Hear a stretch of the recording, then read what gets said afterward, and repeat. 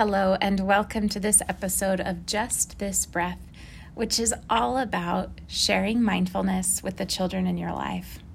My name is Rachel Reist, and I'm delighted to be talking with you today about this. We have prepared some guided audio files designed specifically for children, and you'll see those as the bonus content attached to this episode. And I'll talk a little bit about each one of those audio files and perhaps times when each one might be best utilized. Just by way of background, my background professionally is as a licensed clinical social worker, and I've worked for many years as a therapist with children and adolescents, particularly focusing on working with young children recovering from trauma. And I have to say that one of the number one symptoms that I think children presented with, connected with anxiety or some kind of distress, is sleep disturbance. Sleep disturbance is so common. It's one of the first things I've noticed to go in children and adults and myself when we're experiencing some level of stress. And so our very first recording is specifically designed to support a child falling asleep, and it's called Goodnight Body. It's a child's version of the body scan. So they have the opportunity to feel into their body, to notice the sensations, and then to say goodnight to each part of their body, moving upward from the feet all the way to the head. And so it's about a 5-minute practice, and it would be lovely to incorporate as part of a nurturing bedtime routine. And you might do it with them, perhaps sitting near them or holding their hand as you do it, finding a way to really make it a connecting and nurturing time.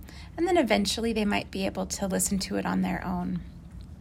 We also have a mindful breathing recording, which is again just a few minutes and is intended to introduce children to the feeling of their breath as an anchor for their attention. So often kids are told, pay attention, pay attention, pay attention. But the nuances of learning how to pay attention, how to direct attention, how to inhibit distractions, those are some pretty advanced executive functions that need cultivation. And so the practice of mindful breathing can be really helpful in just planting the seeds of a child learning how to focus their attention on one thing and how to return their attention to that one thing when the mind has wandered. So that mindful breathing practice can be done really anytime during the day. You might, again, do it as a family or do it with your child, and then as they feel more comfortable, they might listen to it on their own. My experience working with families has taught me that it's best not to try to introduce mindful breathing in the midst of an argument, in the midst of stress. Preemptively teach it, and then allow the child to discover that tool on their own a little bit more in the midst of the stress. They'll be able to more easily recall that tool if they have previously learned it. I think sometimes it can be a little disheartening when you're really excited about something that could help your child calm down, and you try to use it in the midst of an episode of distress, and it falls flat on its face because they're just too dysregulated to try to access it in the moment. So that's why practicing it at times that are not stressful, or at least much lower in stress, tends to be helpful. And then in the moment, I think children often surprise us by being able to recall what they have previously learned. I'll share a little anecdote from my niece and nephew. My nephew, 6 years old, was feeling a little rambunctious, and the family was trying to settle before bed. And my little niece, who's 4 years old, said to her brother, "Why don't you try putting on your mindful body?" And it's not something that their parents had actively been talking about. They had just been taking a little mindfulness class that I had been teaching. And this 4-year-old naturally thought of this skill that her brother could use.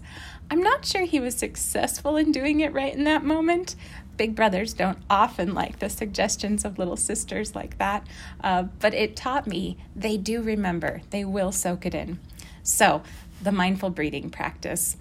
And then the third one is a heartfulness practice, a compassion practice, to help a child learn to both self-soothe and recall a time when they have felt loved and nurtured and cared for, and to also share compassion with others.